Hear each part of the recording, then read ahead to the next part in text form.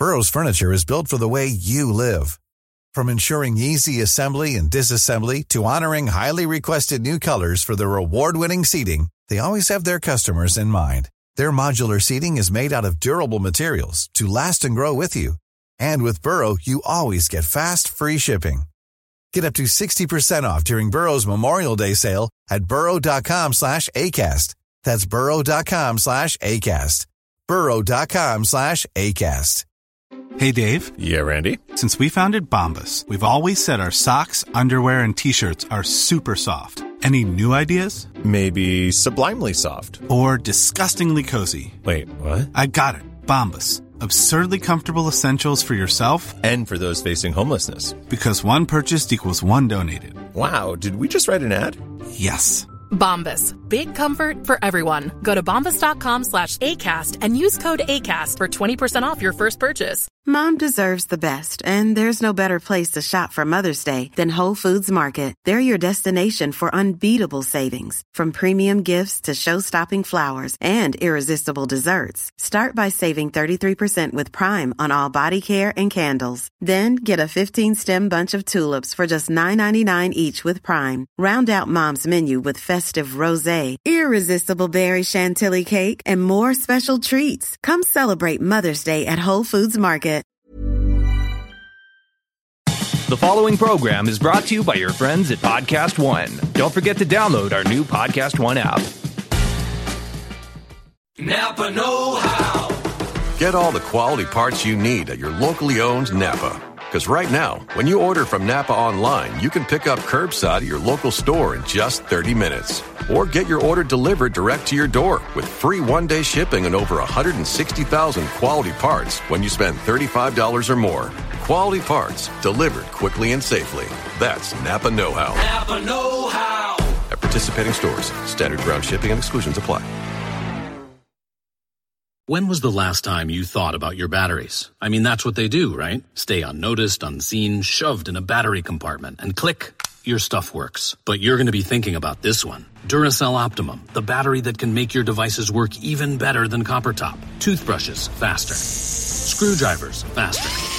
RC cars, yeah, an upgrade without upgrading. So just this one time, do you and your devices a favor and upgrade to the power of Duracell Optimum.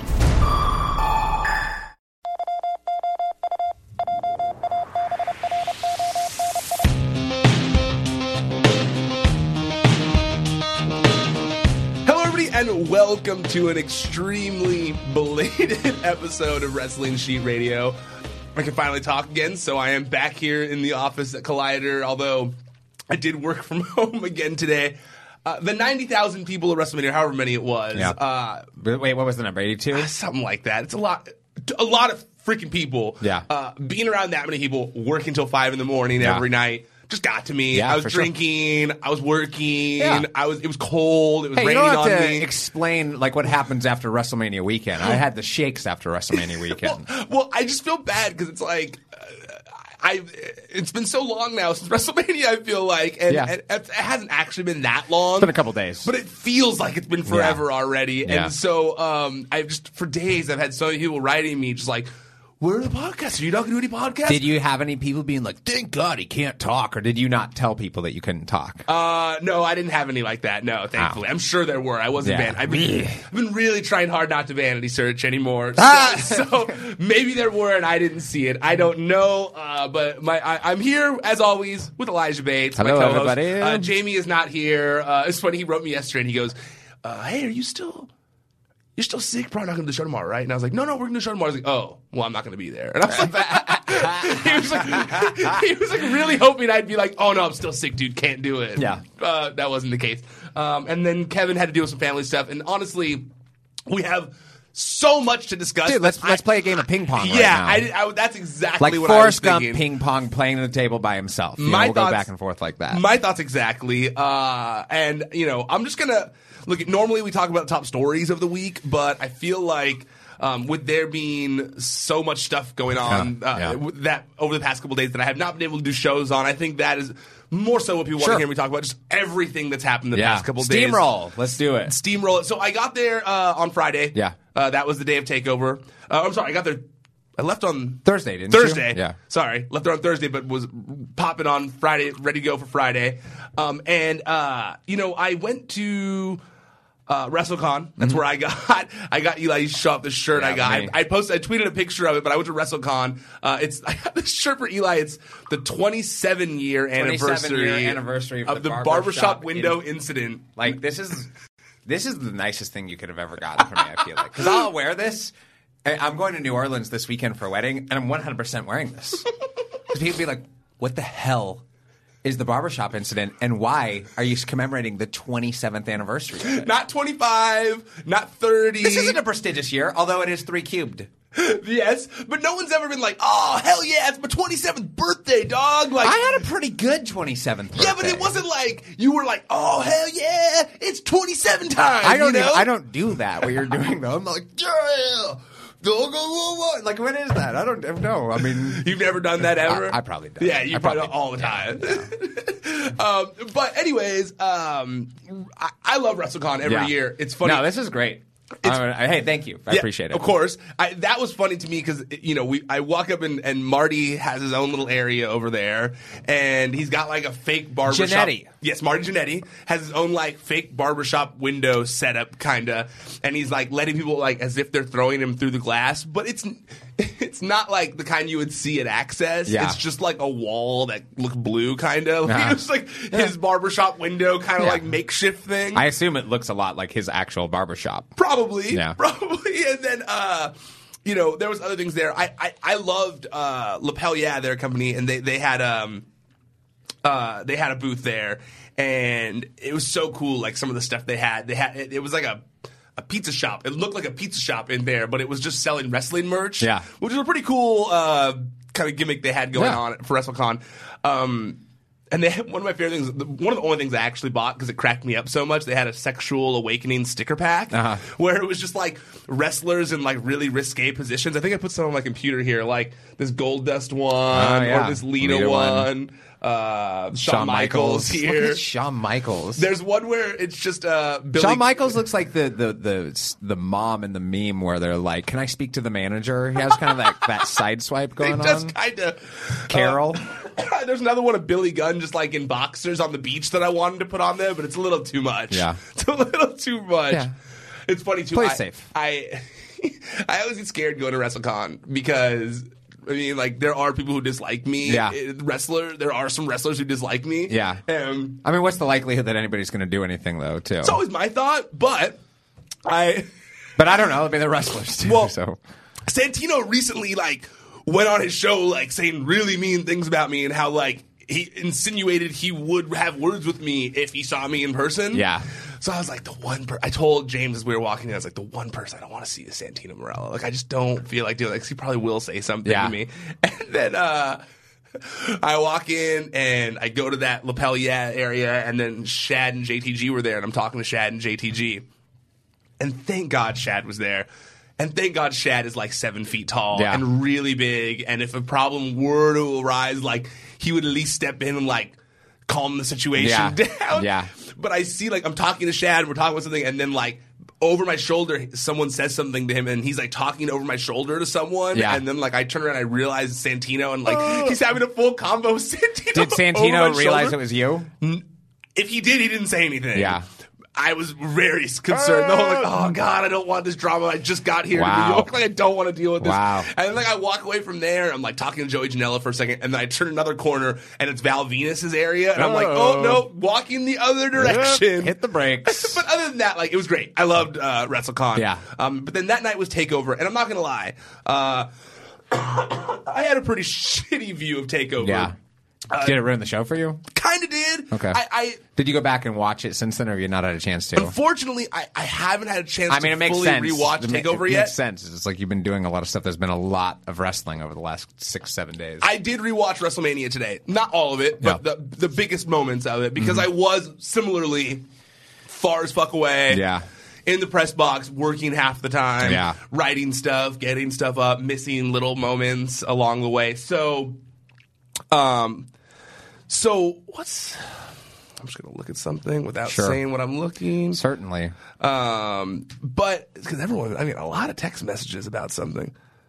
Oh, yeah, I thought this was stupid. Okay, Right. anyways. Okay. This is the Dijakovic thing today. I've been wondering what was going on. Okay. Whatever. I got to look into this more today, but Yeah. I got a lot of text messages at once about it. But anyways. That's news. That's the news business. That is the news business. So with TakeOver, yeah, I it's tough because I really was like on almost like the last row. And Yeah. so I don't. Why did they give you those tickets? I don't know. It was like the whole media was sat there. I don't know. Where's the other people from the media right there? I can't say it was just me and it was a personal thing. It was literally everyone in the media was sat in the same section. And we were all in like 5 rows away from the wall. And so I would love to have more intricate takes on the matter. Yeah. But it was really hard to see anything. And so I really lost interest, kind of. Yeah. I don't usually sit that far away. Like, I just don't. I don't.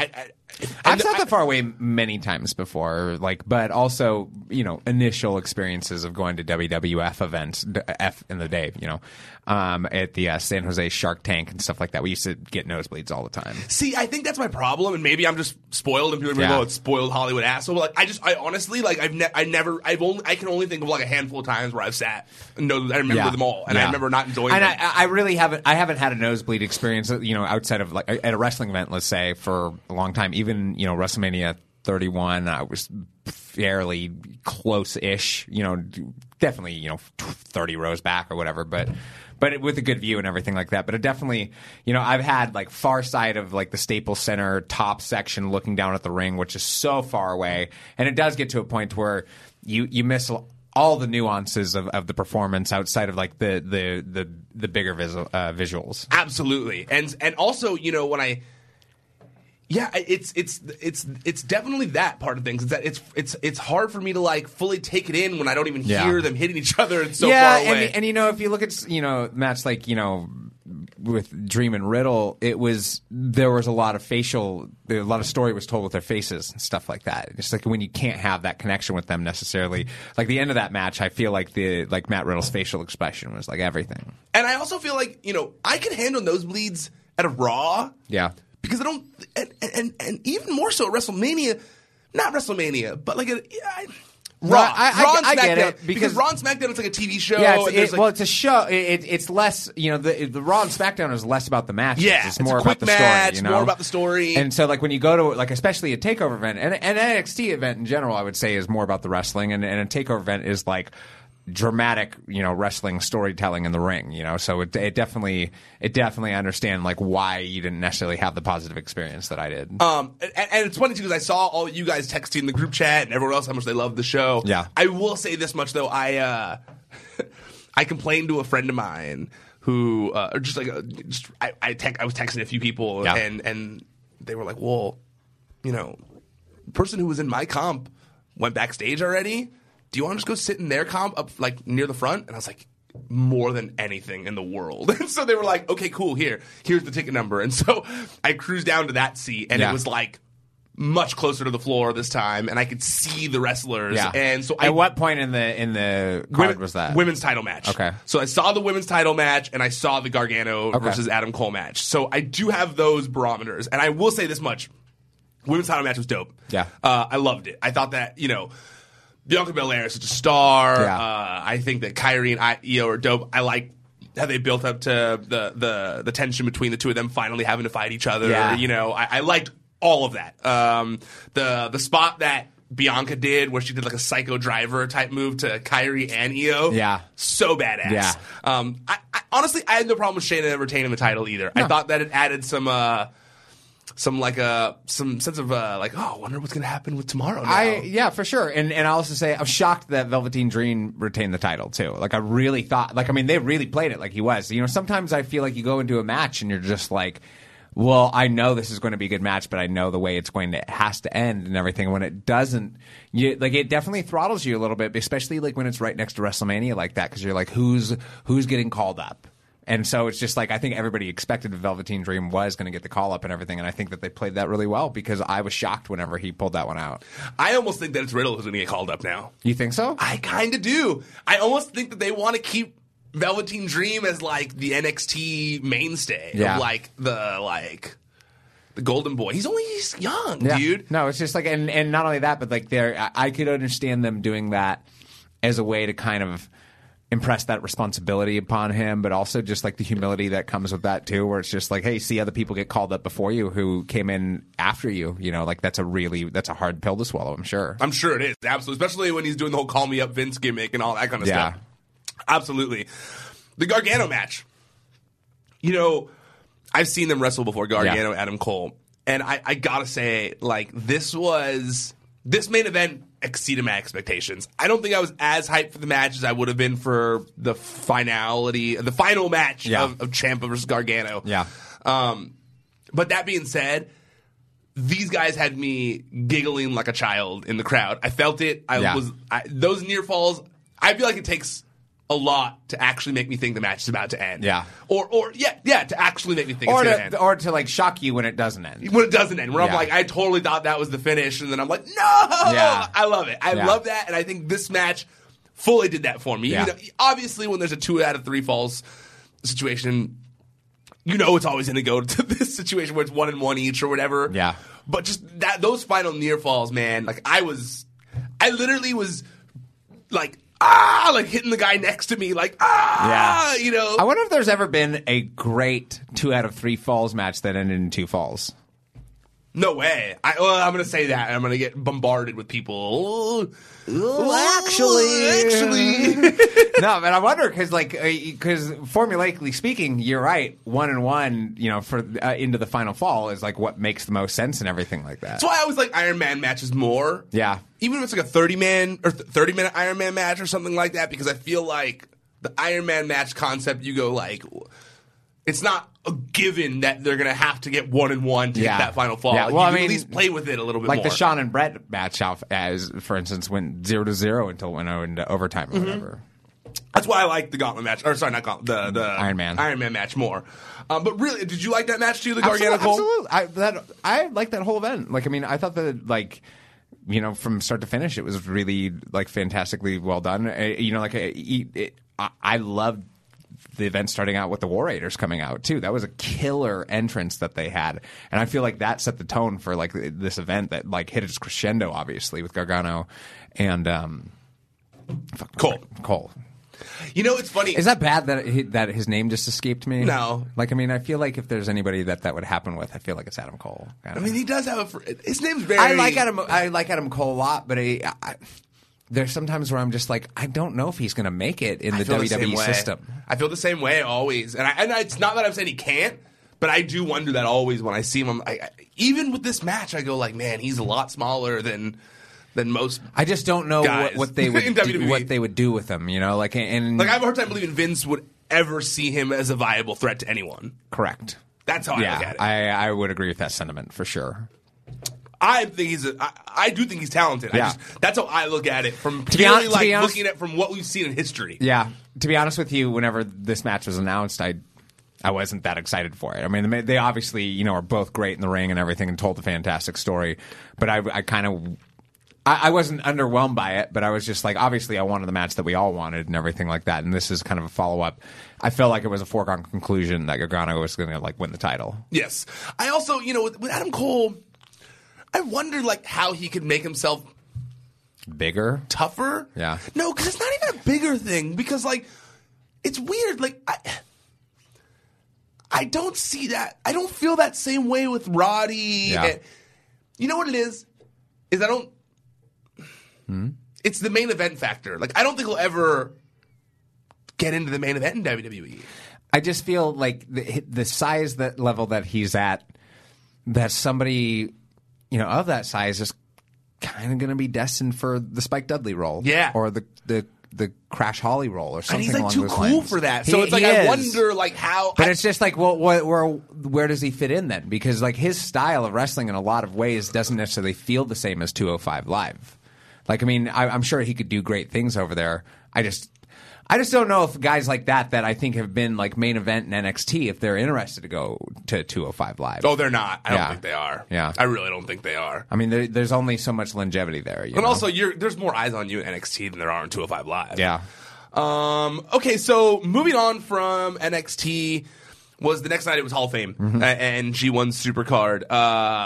We'll start off with the Hall of Fame stuff because I hate to say this, but I was at G1 Supercard But because there were two big kind of things that happened during the Hall of Fame that definitely took my attention away from the event a little bit because I had to get those stories up as well. Yeah. The first of which being Bret Hart being attacked. Yeah. That was one of the craziest things I've seen in so long. Yeah, for sure. I was so offended. That's the craziest fan getting in the ring thing that's ever happened that caused a disturbance in an event. Like, it has to be. I can't think of another one like where it was high profile and where the person, like the wrestler involved, so beloved, but also not. I don't want to say helpless, but is definitely in a debilitated state from where he was when he was in his prime, and to see that. I mean, it was like I understand why that guy got the crap kicked out of him.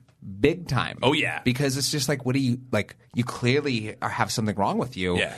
If you think that this is a sane thing to do to run into a wrestling event like this, wrestlers are so old school. Even the new ones are old school in just that, especially when it comes to the respect for the people that came before. It's like, it didn't shock me at all. Like, Dash Wilder's punch did not shock me at all. I was happy to see it. And that's the most I've ever been happy to see someone get punched in the face. Even if they might have had like a mental thing. I was like, that was so fucked up. Yeah. That like, man. Well, it's one of those things where it's just like, let's say that they are, mentally screwed up. And that sucks. But it also sucks that they did something and people have a right to react. And if people don't know where you're coming from, and especially in this day and age that we live in with people, with terrorist attacks and different things that happen nowadays, that shootings, the other things, it's like, yeah, people are going to react like that if you attack somebody in public because they're going to think that the absolute worst is intended by your actions. Absolutely. Absolutely. It was crazy. We were at G1 and I got a text from Norman. He was writing something else. And then it was like, Ryan, stop. Bret Hart just got attacked. And I wasn't watching live like everyone else or there, so it was like, excuse me? And then like I literally had to say it to like everyone in the press room and then pull it up on my computer because that was the first, and then everyone's like hovering over my computer as we're watching this. That's the press room at G1? Yeah, at Madison Square Garden, yeah. And, I just I can't believe that the security was that bad. Yeah. At the end of it, that's the big It is shocking that he got that far. Because also he didn't look like a wrestler. He was wearing, He was wearing freaking dreadlocks. Like Rasta colors and stuff like that. No, he was just wearing one of those dumb dreadlock hats. Yeah. Yeah. Like, I mean, and the thing is like, there's no reason why you would ever mistake him as a wrestler. Like, I just don't understand where they were on that one. I saw someone, I think it was that Vince Googling account where it was like, how did Kofi Kingston, what is Kofi Kingston doing or something like that. Yeah, that's funny. I feel like what the main thing that will come of this is that we will never see that set up for the Hall of Fame again. No. We'll never Which is a see bummer that. because I was happy that they at least did something a little different. So you watched the whole ceremony? I didn't watch the whole ceremony. Most of it? Some of it? I watched some of it. Okay. I watched most of it. No, like it's just like I'm sorry. Like I've been so turned off by the Hall of Fame in recent years that it's just like it has. I was in Joshua Tree on Saturday, so I was just kind of like exploring amidst the rocks and whatnot. That's when you had the guns out. Yeah, and then and so like I watched NXT on Friday. Didn't watch the Hall of Fame on Saturday, so I needed went back and watched. Obviously. When I came back to the house from being out in the desert and everything, and I saw all the Bret Hart attack stuff, I just went to town watching everything at that point. And then I watched WrestleMania the next day. So the other thing, the reason I asked you about that is because since you watched some of it, I haven't had a chance yet, to be honest with you. I've been so sick. I wanted to. Yeah. Did you like the different setup? Was it better? Worse? I like it. I feel like the Hall of Fame has grown so stale. I'm burnt out on it. So like having at least them switch up the visual of it, not doing the stage. I feel like they've done that for a long time now. Like just had them kind of come out on stage, just almost like kind of like Raw style or something like that, just like where they're kind of at the top. And I don't know. Like, I mean, we see that all the time. Like we see that visual literally every single episode of Raw and SmackDown. So it's nice to have like a different view at least for this like long drawn out ceremony. I realize money is money, and I realize that this point has been beaten to death. Yeah. But I honestly hope that this fan run-in will finally be the thing that makes WWE make it an exclusive event. Yeah. That makes it very hard to get into think about event, it like this. Invite only. There are tiers of their vacation packages that are so astronomically priced because there's real special perks on some of those. I remember for 31, there was one where it was like go on a wine tour with WWE like legends. And I remember thinking like it would be so awesome to go with Patterson and Mean Gene, may God rest his soul, he was still alive at that point, to go on a wine tour with them. Like that would be the funnest thing in the world. And it was several $1,000s to have that option. Mm-hmm. They could easily do a $10,000 tier or something like that.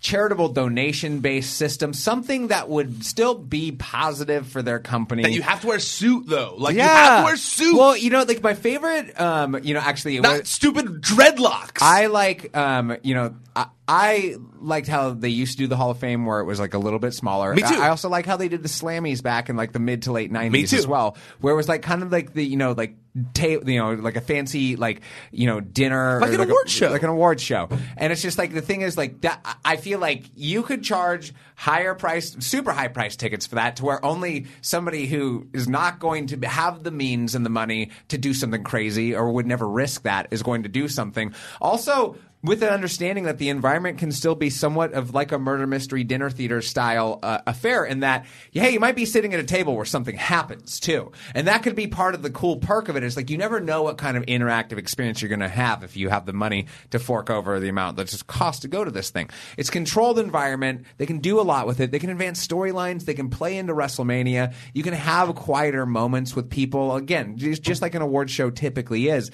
It doesn't like the fan aspect of the Hall of Fame is the most unnecessary part of it. I say that as a fan. I think it's also the part that's the most that turns the most people off. Yeah. Like, I don't need to hear chants during someone's Hall of Fame speech. I remember when Hulk Hogan was giving his speech at Staples Center, and I don't think it was even at Staples Center when they held it, but it was already getting too big at that point to where he was like, hey, back off, brother. He said something because somebody, I think when he mentioned Brooke, somebody whistled or something like that. But it's like, hey, you shouldn't have that kind of interference when you're giving somebody what's dubbed a prestigious award. That's like a lifetime award. A lifetime achievement award, exactly. It's kind of, I don't know. Like I went to the Hall of Fame in WrestleMania 31, and that was like the moment I stopped watching the Hall of Fame because it was so damn long in person. I just was like, that was the Macho Man one, right? Yeah, that's the same one with me. Yeah, I literally it just turned me off. I was like, I never want to go to one of these. I never want to watch one again. This is awful. They're poorly. I'm gonna watch DX because I love DX, but yeah. But I'm with you. It's very off-putting at this point. It's like I didn't even consider watching it. Outside of after the Bret Hart thing happened, that's when I kind of started going back. I didn't consider going to it either, to be honest with you. That Macho Man one, I remember just sitting there so bored, and I remember thinking to myself, why is there anybody but wrestlers here? Yeah, this is so stupid for anyone to be here but wrestlers. I remember when or people who work in the industry. When Vern Gagne got inducted in 2006, people chanted one more match, and it was like, hey, he's 80-something with dementia. You should not be in this auditorium. You should not be chanting this at this man. He should not, most definitely should not have had one more match at that point. What did you think about them putting Luna in the Legacy wing? I agree with you. Right? I definitely feel like I feel like you're going to see that a lot more. I feel like you're going to see a lot of people put in. Let me ask you this though: the Legacy wing. What is it? It means that they don't get like a featured induction. It means like they're just basically like they're in the Hall of Fame, but they don't get like the video package, the speech from anyone. I think with that though, like everybody's going to be in the Hall of Fame, and I get it. They're doing that so they can avoid the tough questions that may come with certain people that they'd like to induct. I get that, but like we don't need that many people in the Hall of Fame. Like, I mean, I'm fine with Tori Wilson being in there. Luna should definitely be in there. Like, I mean, that's a no-brainer. Yeah, I mean, like, there are people that are in there before her, and you go, like, the hard thing is like, Luna had, some attachments to some stuff that they probably just don't want to show. Namely, artists formerly known as Goldust. There was a lot of risque stuff that the two of them were doing around that period of time. And I would also say even the Oddities is probably something. Why would they want to get what's up with Oddities? Because they've got the Insane Clown Posse all over it, and they probably want to avoid that association when it comes down to it. Fair, okay. And I'm not saying that as a diss against Insane Clown Posse. I would just assume that's the case. And so those two things right there. I don't know what she did after that. I can't recall what became of Luna after the Oddities, but obviously she had a hell of a run with Bam Bam Bigelow, and that's what they easily could focus on, along with her family association. I totally agree with you on that, and yeah. Yeah, I mean, that's really how I felt about it. Everything you just said right there was more.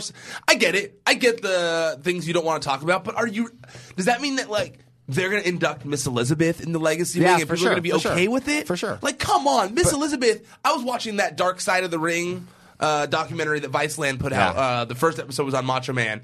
I watched the whole series now, though, and really good. It's probably the best wrestling documentary series I've watched. I'm so excited.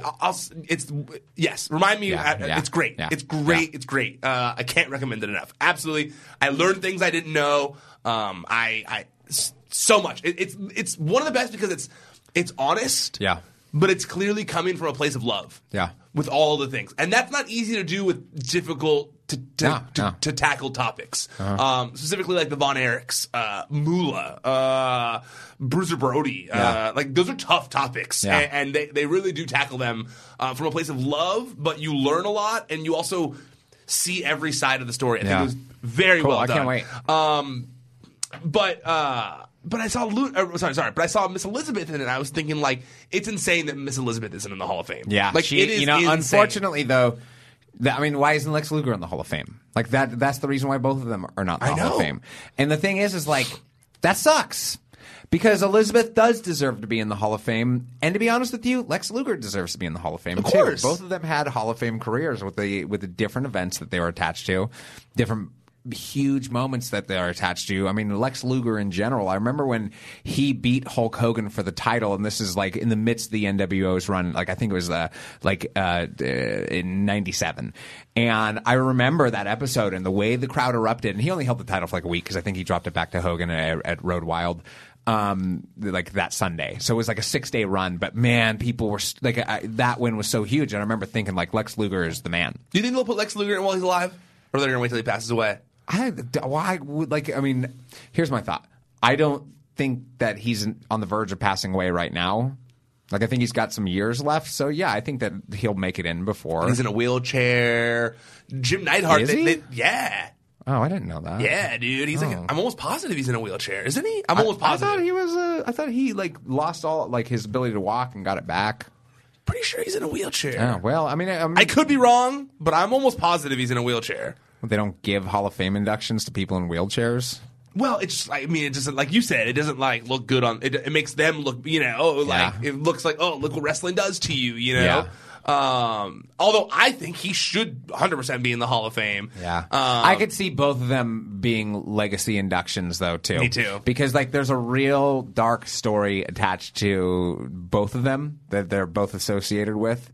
And that's not something that can be sugar-coated. You know, like, it'd be one thing, you know, like, say with, like, Jimmy Superfly Snuka, there were allegations, there were, you know, proceedings that were taking place, obviously, prior to his death, that were probably going to bring to light, like, information that would have throttled his career at that point.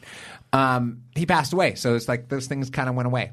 Because the other person involved in that situation had passed away a long time ago. So it's kind of one of those things where it's just like, it's not something like Jimmy Superfly Snuka where they can sweep away the bad and not have to deal with any of it. With Lex Luger and Miss Elizabeth, it's like it is directly attached to both of them. So yeah, it's right there in your face. Not only that, but the fact that they aired the video on, what's it called, on Confidential. They aired like the call that Lex Luger made and everything like that. It's like, it shines a light on not just a dark part of Lex Luger and Miss Elizabeth, but also kind of a dark side of WWE of where they were at the beginning of the 2000s. You know what's interesting? When I was watching that Dark Side of the Ring documentary, and obviously the Moolah episode hasn't come out yet, but when I was watching the whole Wendy Richter story and her talking about, you know, the rock and wrestling and WrestleMania 1 and all that kind of stuff, and I was thinking, like, it's crazy how my voice sounded terrible. I like there. that. Crazy. It's crazy how, you know, Wendy and that whole thing was such a big part of WrestleMania 1, and partly the reason, you know, WWF became so popular. Obviously, Hulk Hogan and Mr. T too. Yeah.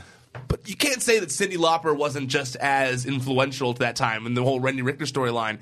And it's crazy how it's taken this long for the women to, you know, finally main event when the women, when really they were such a big part of that, like an integral part of it. You know, it is interesting that I guess the WWF didn't see the value in women's wrestling at that point, because really, I'm sure that Vince McMahon looked at it as like, look at this publicity that we're getting, but I don't think that he looked at it as like, this is a woman's movement that's happening right now. I mean, it's funny too because, you know, when you look at this, when you look at the whole Spider-Woman thing, right? Wasn't that the Spider-Woman who she ends up losing it to, who was Moolah under the mask?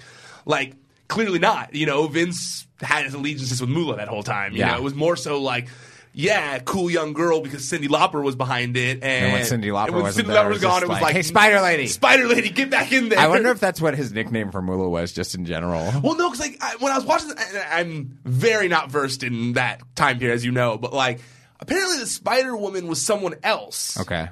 And and Wendy said she had wrestled the Spider-Woman in the past. And then at that show, Spider-Woman looked way bigger. And she was like confused. And then Spider-Woman like kicked her ass and pinned her real fast. And she was like super confused and then unmasked to be Spider-Woman. So I think Spider-Woman was actually a different wrestler. I think it's not Spider-Woman either. It's, it's Black Widow? No, it's Spider something. It's it was Spider-Woman. Yeah, that's right. It's a real original name, by the way. I was just going to say, I was saying that like, it can't just be Spider-Woman. Spider-Woman. No, it was just Spider-Woman. Hey, Spider-Woman. Let's take care of my problem. It's funny. That honestly, that documentary is worth watching just because you go like, fuck, man. Old school wrestling was wild. Like the stuff that happened. Literally, the whole Bruiser Brody story is like, cops thought wrestling was real in Puerto Rico, so they just believed that Bruiser Brody was crazy and that the guy he stomped fucking wanted to beat him up, but then he got stabbed by a fan. Like, it's crazy. Yeah. It was literally just like the cops being like, oh, well, this guy's crazy on TV, so obviously he's crazy. It makes sense that he got stabbed. What?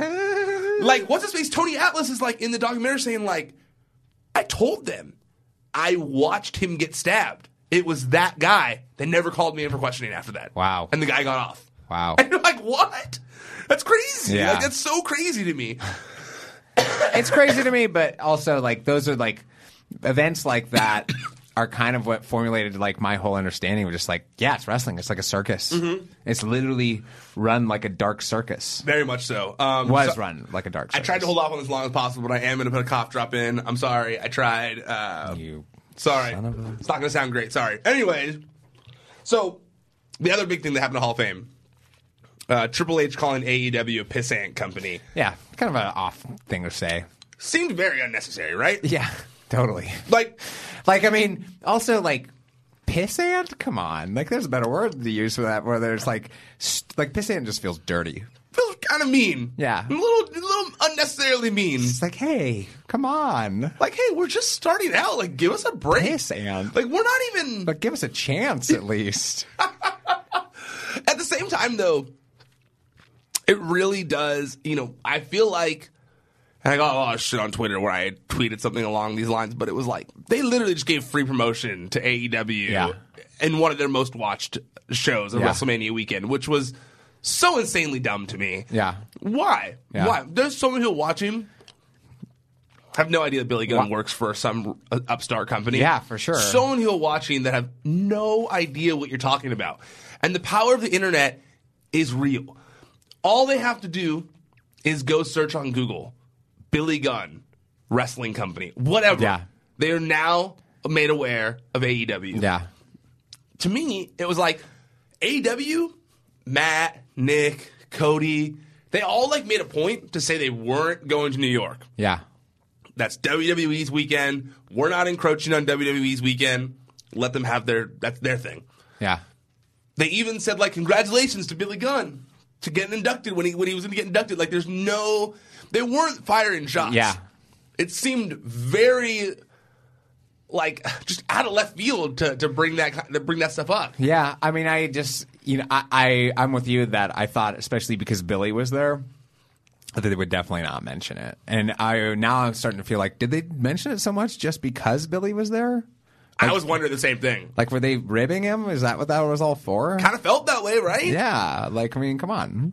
I mean, they made multiple references to it. It wasn't just the Pissant Company line. There was something else too about like the all in thing and how he doesn't perform or he doesn't always he like underperforms or something like that. And how if you put the title executive vice president in front of your name, it helps make you feel important or something like that. Yeah. Like those were all like.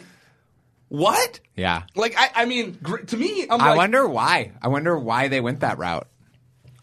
Like, I mean, because they have a habit of typically. I mean, they've been doing it a little bit more lately, but they have a habit of typically not acknowledging the existence of any other wrestling company. Doesn't that kind of signal they've even gotten to a little bit? Like, I mean, maybe. That's how I take that kind of situation. Maybe, or maybe they're just like... Because when it's Impact, or when it's ROH, or when it's New Japan, they never would do it. The only reason why I could think that they did it is because they're DX and they're saying stuff they're not supposed to say.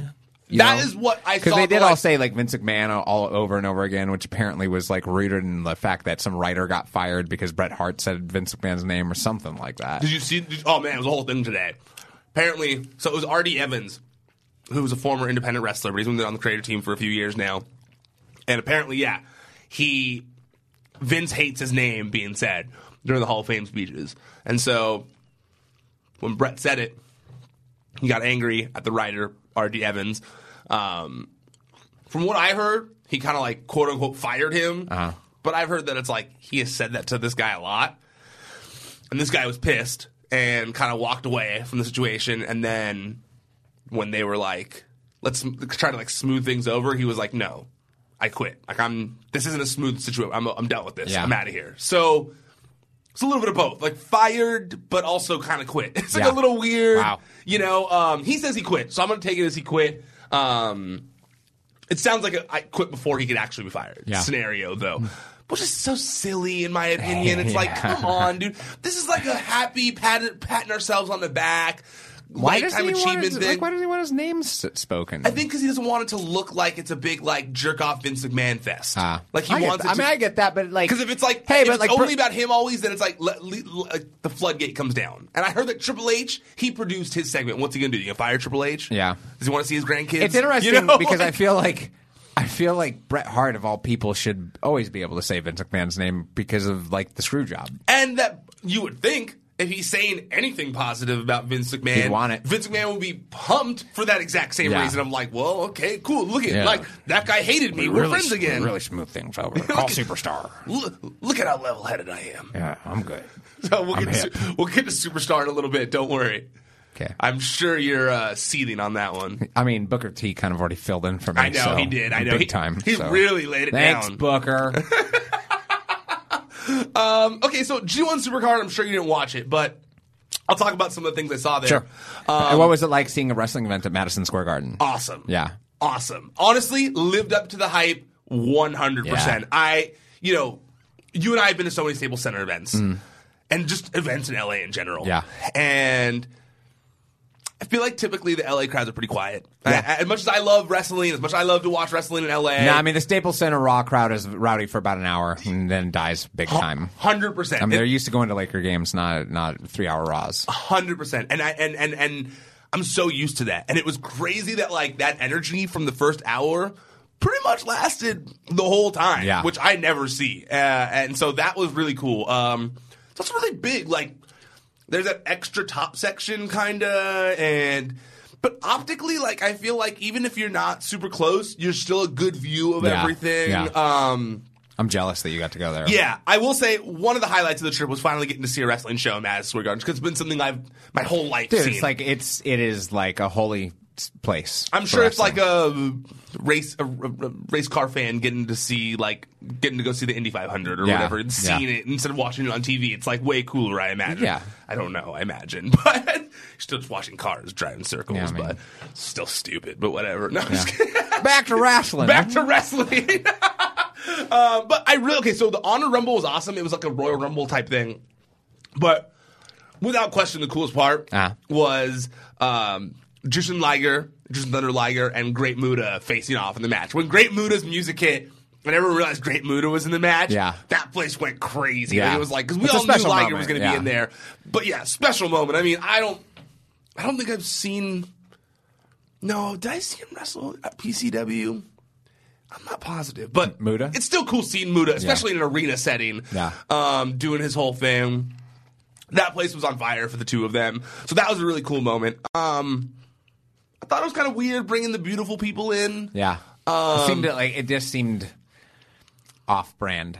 Yeah, that was kind of like the theme for a lot of the Ring of Honor stuff. This show, felt very off-brand. Yeah, I liked the Beautiful People in TNA. It's a while and ago, Impact, though. but it was a while ago. I will say that the Beautiful People was like 10 years ago. Yeah, maybe more. Yeah, that's what kind of ago. confused me about the situation. It's like doing a gimmick from 10 years ago is a little like. Also, it's kind of a gimmick where it's just like we've a lot has changed since then, and I'm not saying that that gimmick's not allowed or that it doesn't have its place, but there are a lot of more, I guess, progressive gimmicks that have arisen within women, and the women's place on the card has just shifted so much now at this point that it does, like, going back to something from 10 years ago. That's why even sometimes, like, when Michelle McCool shows up and like the women's stuff that they do, I'm like, you're kind of from like not a great period. Also, 10 years ago, from another company. Yeah. Yeah. Like, it's and I like the Beautiful People, but I don't think anyone would say it's one of the most popular tag teams ever, or anything would say like that. If you were going over with somebody and you're like, of the women who used to be famous in wrestling who are not in it currently right now, who would you bring back? I don't think that either of them would be in the top 5, and I would say they might not even be in the top 10. And again, I'm not trying to send a diss, but it's just like, is it unexpected? Yeah. Is it like a shock in a good way? I don't necessarily think so. Oh, great. Just coughed out my cough drop in my shirt. Hold on a second. You'll find some, my boy. You go in your pocket? Oh, it went in my lap. Great. There we go. Hey, it's still good. It's still good. All you guys watching on video just got to see my chest there. Hope you enjoyed it. We're back in action, though. Oh, man. I liked that. That's my last cough drop, too. Son of a bitch. Yeah, sorry, bud. But you're right on everything you just said there. I actually do like the Beautiful People. Yeah. I was a fan of their gimmick. It just feels like I didn't understand. It felt like not relevant. It didn't feel like what's the right word I'm looking for? It just didn't feel like if this is your coming out party, if this is your like, hey, we're on the level of WWE. Hey, this is our WrestleMania. Yeah. We're putting on a 7-hour show too. It's not impressive. It's not impressive. Like, I mean, anyone could have gotten them. Yeah, and also like there are a lot of other people that could have been impressive. I guess like is the other thing where it's just like it's not just that you chose them; it's like all the people that you didn't choose that you could have had instead. Absolutely, I'm with you on that. Yeah, I also it just and again, like Enzo and Cass showing up too, it feels off brand, very off brand. Like are you changing your brand? It's like they wanted to be. It very much, some of the moves they were making made them feel less like a work rate company and more like a TV company. Yeah. Which is, if that's what you want to do, fine, but it made them feel more Impact than Ring of Honor. Yeah, I agree with that. Yeah. I mean, it very much made them feel more like, actually, I shouldn't even say Impact. Made them feel more TNA than Ring of Honor. Like that's what TNA used to do before it was just Impact Wrestling. Yeah. Like, that was a very TNA type situation, especially the whole work shoot with Enzo and Cass. Yeah. Like, since you already brought it up, like that whole thing, man, stupid. Yeah. Stupid. Like, what was the reaction in the arena like to that? Well, see, here's the thing. We didn't know it wasn't airing on TV. Yeah. So, like, I assumed this was airing on TV, so people were reacting as such. It was, but it was also like, keep in mind this. This was moments after Bret Hart was actually attacked by someone jumping over the guardrail. Yeah. That's horrible timing. So people were like still reacting to that, thinking that like, shit, like, is that just a thing this weekend? Like, are people just wilding out? Are we gonna need to like more security as crazy things happening? Yeah, So I think that kind of. I don't think it amped people up. If anything, it sucked the air out of the room. Yeah. Because one, people already remember Enzo doing that, and it was stupid at the Survivor Series or whatever. Right? Survivor Series, right? Yeah. And two, it was like, well, is this what we want? Like, we just had this cool tag match with these cool teams, and then this is what you gave us? I really thought the whole worked shoot thing was done it was odd. Yeah. From what I've heard different things in regards to this. From what I'm hearing, it seems to me like the New Japan wrestlers were not in the know on this. Huh. And that's why if you watch the Brawl, Tama Tonga and Tonga Loa, they're not involved in the fight. They're standing on the ring apron, like, watching it all. Yeah. But the teams who were involved in the tag team match are all fighting Enzo and Cass. And then Bully Ray comes running out of nowhere and fights them. Clearly, they were expecting them. Yeah. But I don't know if Tama and Tonga... They're just like, what the hell's going on here? We're just like, what the hell's going on here? It almost sounds like, to me, like they didn't want to clear it through New Japan. And so they kind of went into business for themselves a little bit with that Enzo and Cass angle. That's not good. I don't know if that's the case, but that's the vibe I'm getting. From sources like close to the Tongas, dude, they seem to stand firm that they were not aware that was going to be a thing that happened. But at the same time, it had to have been a work because security would have jumped in instantly if it wasn't. Yeah. So it's a real weird situation. And also, but so weird. Also, okay, I work in news. If that were real, I would have to work on it. Yeah. It's silly that you're in the press box with a bunch of freaking reporters and you're not going to tell them if it's a shoot or not. Yeah.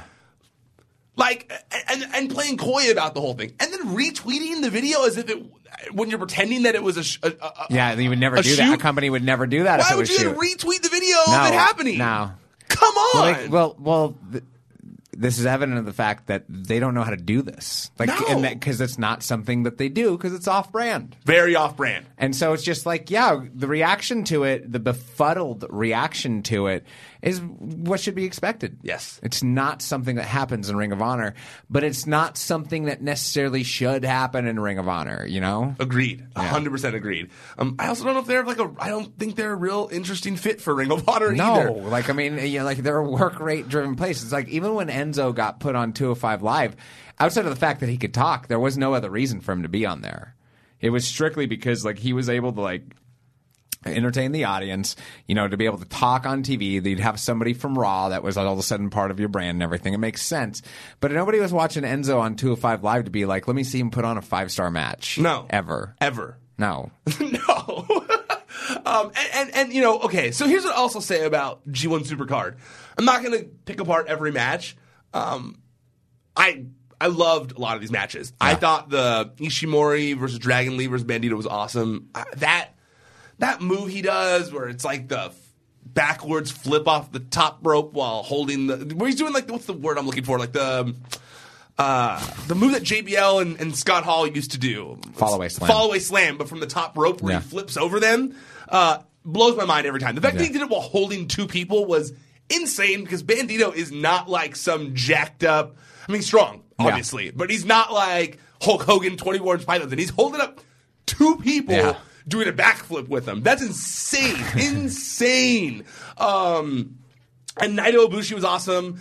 Three-way ladder match was awesome. Jay White versus Okada was awesome. But here's my gripe with the show, and it's what I'm going to say with WrestleMania 2, is that I'm sorry, nobody wants to watch anything for 7 hours. No. Nobody. No, it's too long. It's too freaking long. Even I know that it's like the what I'm supposed to say is like a wrestling journalist of like, more wrestling the better. I'm sorry. I don't feel that way. This is an entertainment show. You are burning people out. It's too, like when you get to the end of a show, you should be invested in the last event, not looking at your watch.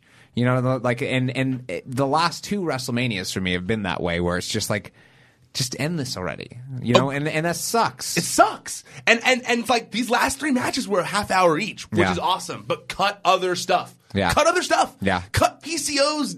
I get what they were trying for, but cut his stupid entrance. Yeah. Like, it looked so silly. What they were like, you saw him also, walk up into it. I don't want him to keep taking bumps like he's taking. Me neither. I feel like he's going to get paralyzed. I know, it's scary. Like the bump that he took over the top rope was totally not necessary, and I feel like he's pushing for it. Bump. Almost all the bumps he takes are completely unnecessary. I don't want him to die. You're talking like the power bomb over the top rope, basically? Yeah.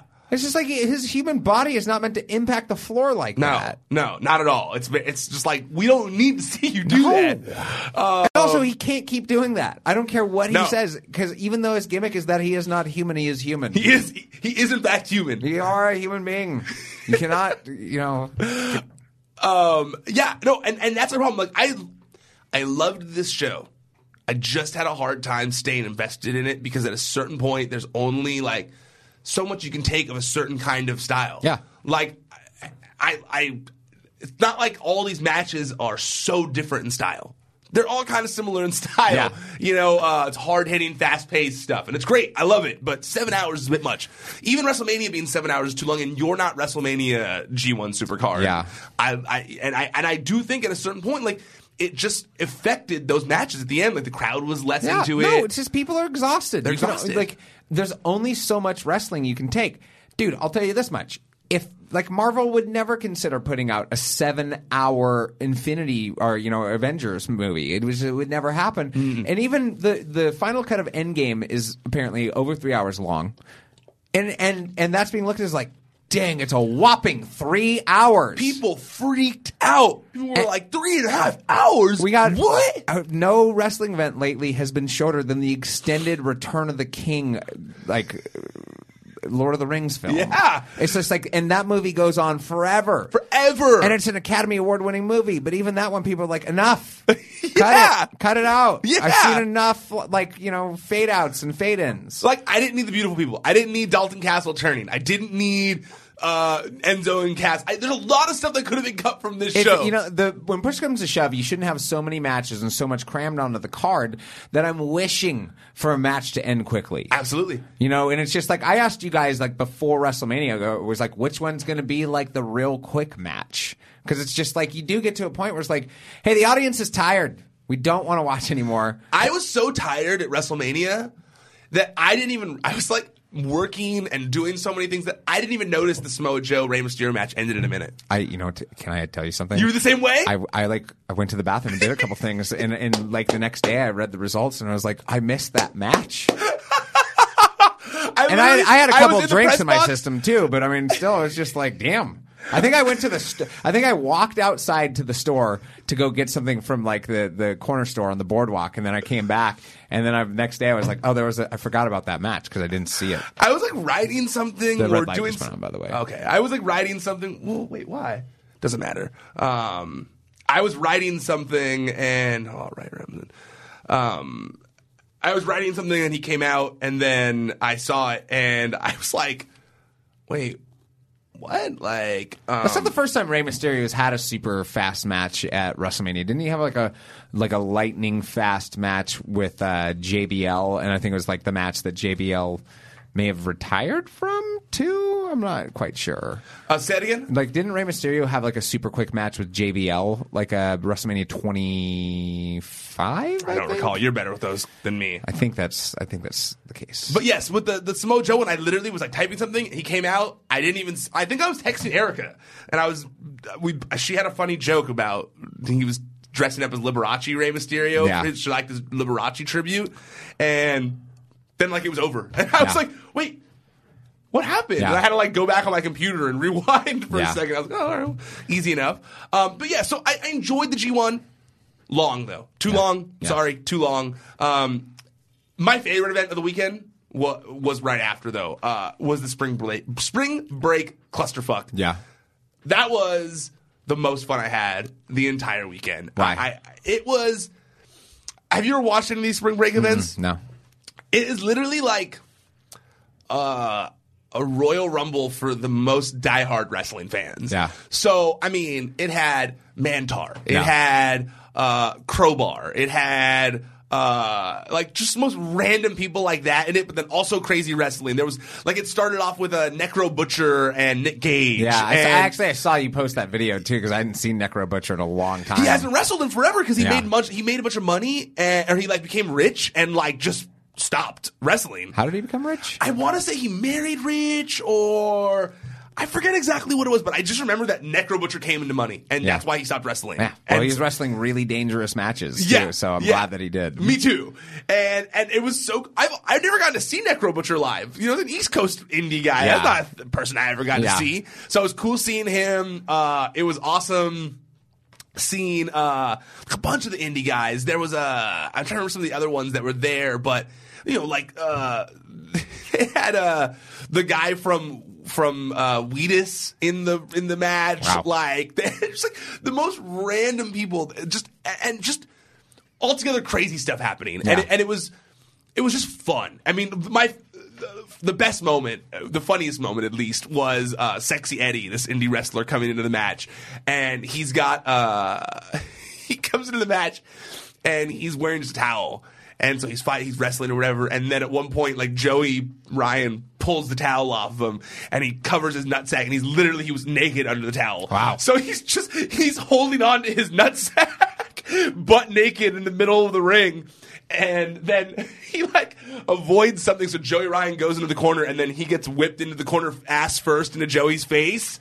And then they're doing it, and someone keeps, I think it was Effie, he kept kicking Sexy Eddie's ass into Joey's face the whole time. Joey's getting bare ass in the face the whole time. What a good sport. And then Effie, like, gets knocked down, and then Sexy Eddie goes to, like, try and climb the ropes, but he can't because he's covering his nutsack.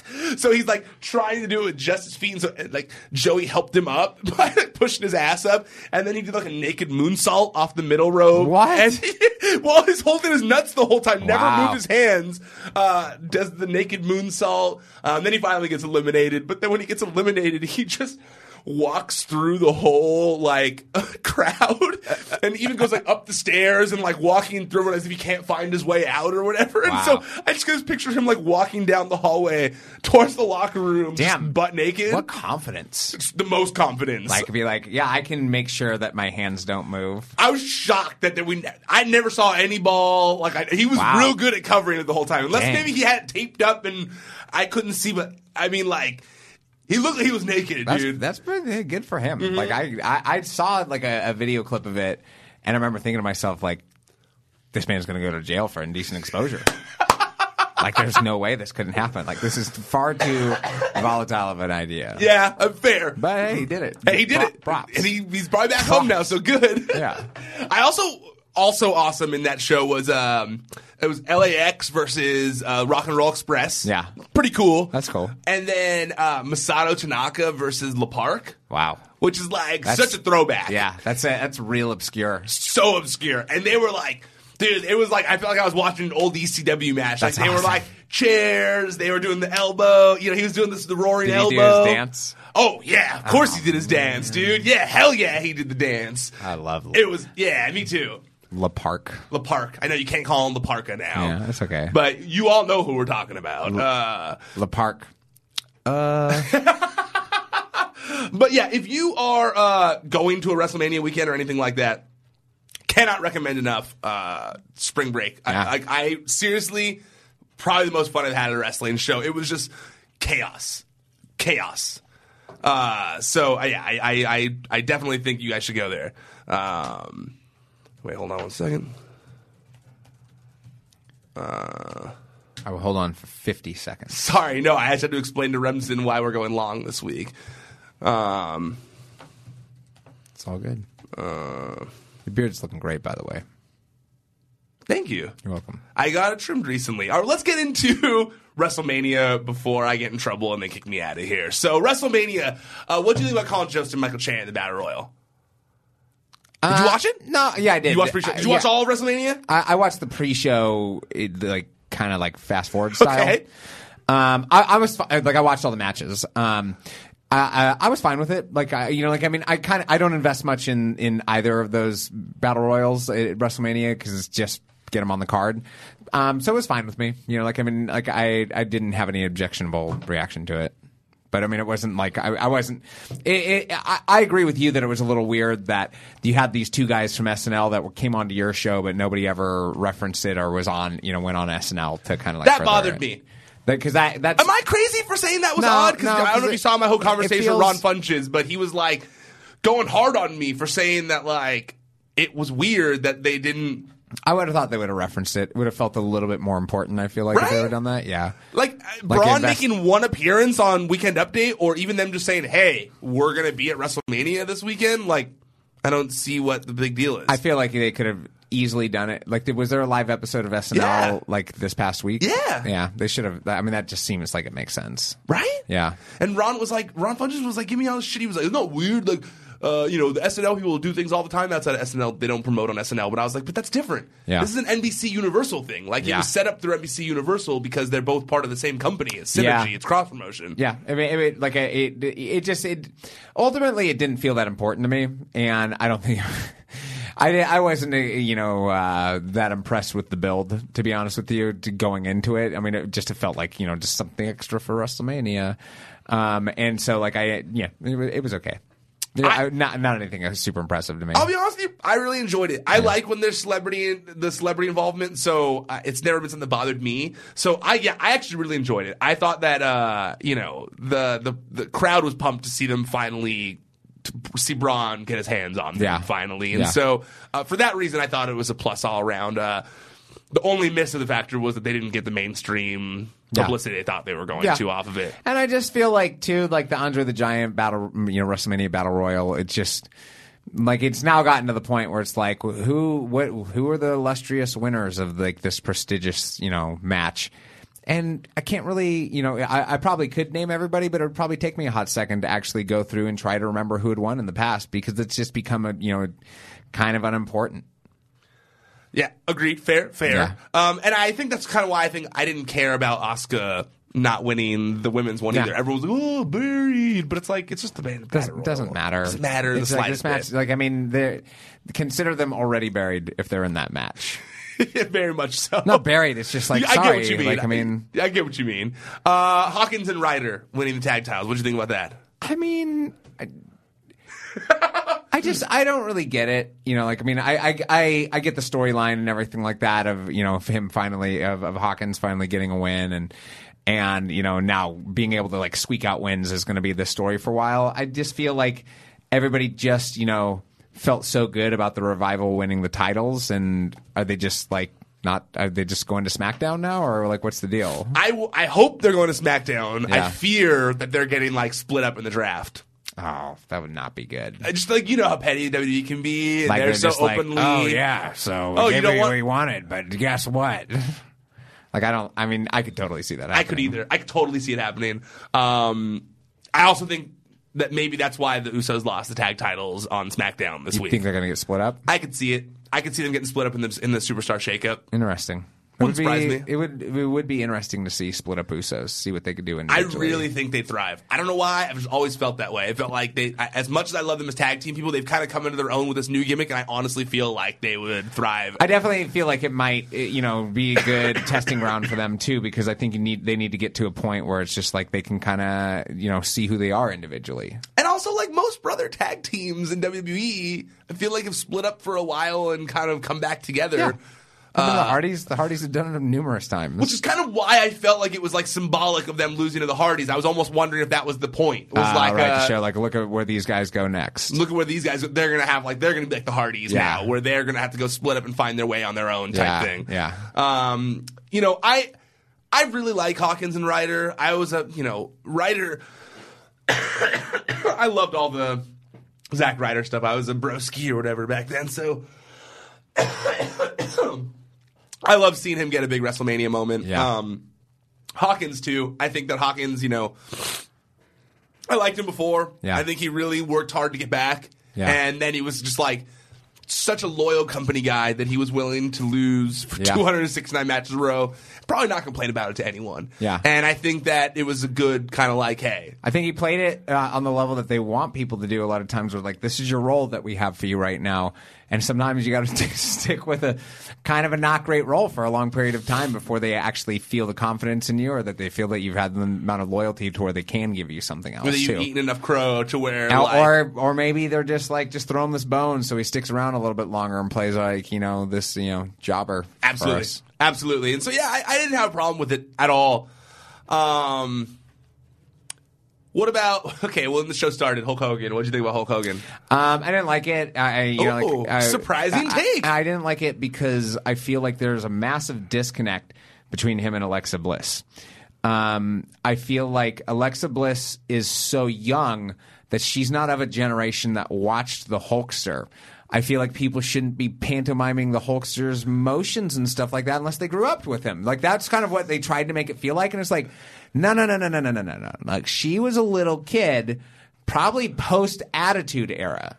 Or she was a kid still at that point, which means that Hogan only made a couple appearances during that period of time. She would have no connection with him.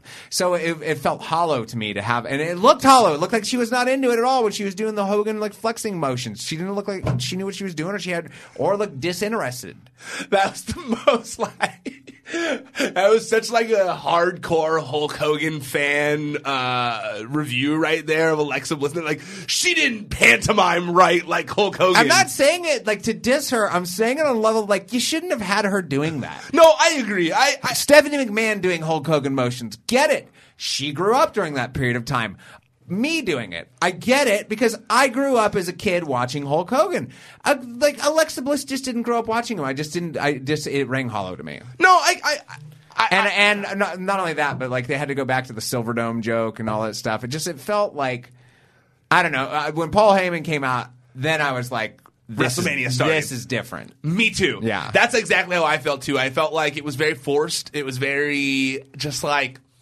We get it. Hulk Hogan's back in WWE. I'll also add, I'm not like impressed enough by Alexa Bliss to be like, I can have a WrestleMania moment at the snap of my finger thing. It's like where I'm like, I was just more kind of like, okay, get this over with. Yes. Let's get this over with. So when Paul Heyman came in, I was like, hell yeah, let's get this going. I feel like that way with usually every host segment. Yeah. When they're doing host segments. Even with the New Day, I kind of felt like that. Me too. Like, I just don't need it. I just don't need it. It's similar. Like I said with G1 Supercard. It's a freaking 7-hour show, man. Like, get to it. Get to it, man. Like, this served no purpose. Like, they literally could have cut that whole intro and just had Paul Heyman come out. Hey, they should have had him interrupt America the Beautiful. That would be memorable. That would have been memorable. And then they can finish the song after the match. Brock just throws the title at Yolanda Adams and then says, here, bitch. Finish the song. Wait, I gotta get another water. Wait, hold on one second. Sorry. Sure. Sing Hulk Hogan theme while I'm going or something. You know? Wow. I don't know. I am a real American. Fight for the rights of every man. I am a real American. Fight for your rights. Wait. Fight for your life. Okay, well done. Sorry about that. Sorry for all of you that had to be subjected to that, but thank you for... I looked at the camera the entire time. Good. I'm going to cut that and try and make it into an actual music video for you. See if I can make that happen. You should cut my voice entirely and just play the Rick Derringer song. Okay, I'll see what I can do.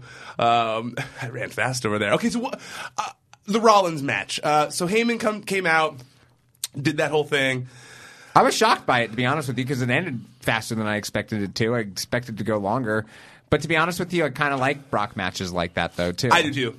Like, I think that a Brock that match doesn't need to be formula. Like, there's a couple formulas of Brock match that it seems like they have now. It's like him dominating and him getting dominated. Like, and that's kind of the only way that it, like. Because there is, I think, or would part be of it, like surprised that he's getting that he's getting offense, that someone's hitting him back. Yeah, like I mean, I think that's why the Goldberg match actually worked pretty well, was because there was a layer of shock attached to it. It's almost like, hey, you got to beat him fast if you're going to beat him. And I like kind of that they've set that up as something that people can go to, because like the longer you go with him, like the less of a chance that you have. But if you can take him out quickly, you can win. I will say though, I felt like it was a pretty lackluster match as a whole. Though. No, I mean, it was nothing special. It was like I do prefer Brock matches like that, but I just don't know how we're supposed to think that he is now better than Brock. Yeah. Because he low blowed him like twice and then hit his finish move a couple times. Like to me, it just didn't make me like get behind. It was Seth more Rollins. just like it was less about get behind Seth Rollins and it was more like get Brock Lesnar out of the way. You know, it's just but that having been said, the shock of it ending as early as it did and everything like that, I think that I felt like that set up a good tone for the pace of the event. Obviously, that would change later on and everything too. But I mean, I feel like it got the event, like Heyman coming out and that match ending the way that it did, I definitely feel like got the event going. Do you think that WrestleMania would best be served being put into 2 nights? No, I think it would best be served being cut down to 4 hours total. I'll give you 5 hours even. 1 hour for the pre-show. But and that, you know, in the pre-show is obviously someone who's like, you don't have to watch the pre-show. You literally don't have to watch it. they could do the same amount with that. 4 hours would be a lot, but it would be a lot more palatable at least. No, I don't. I would not want it split to 2 nights. It would dilute how special the event is if it was split to 2 nights. It's not like Coachella going to a second weekend or something like that. It's a different kind of event. Yeah, I just look at it as... Like, what's the better night then? We're going to have 2 main events of every WrestleMania? I just look at it as if you would end night 1 with Kofi winning and you would end night 2 with Becky winning. Yeah. Then you would at least, like... That way, every year, the women main event and the men main event. That way, I could see there isn't the same burnout. But I could see there being, like, serious issues, though, too, with rewrites in the middle of the event then, as well. It's also a good point. Or not getting everything onto the first night, and then having the second night be a complete, just clusterfuck of epic proportions. You can say fuck. It's okay. It's okay. I don't need to. I don't need to. It's okay. Clusterfuck. Yeah, no, I think I'm with you on that. As much as I love WrestleMania, I think that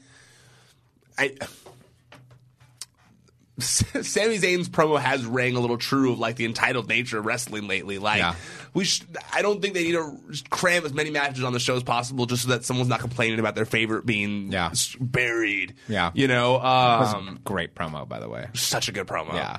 And it's like, how much to boo that guy now? I agree with everything he said. That's the funny thing is just like, if I cheer him, I'm booing myself. That's like that's such an interesting turn. I love the way they did that. Yeah, me too. Okay. The Miz match, Miz and Shane, it was more satisfying than I expected. Yeah. I have really not cared about this feud, and I think that it at least... We got fun moments out of it. We got Miz dad duking up with Shane, which was hilarious. And it's funny, that tower spot. On TV, the way they shot it, because they shot it from above and far away, they made it look like a lot bigger than it was. Yeah. Because in person, I went, whoa, that looks crazy.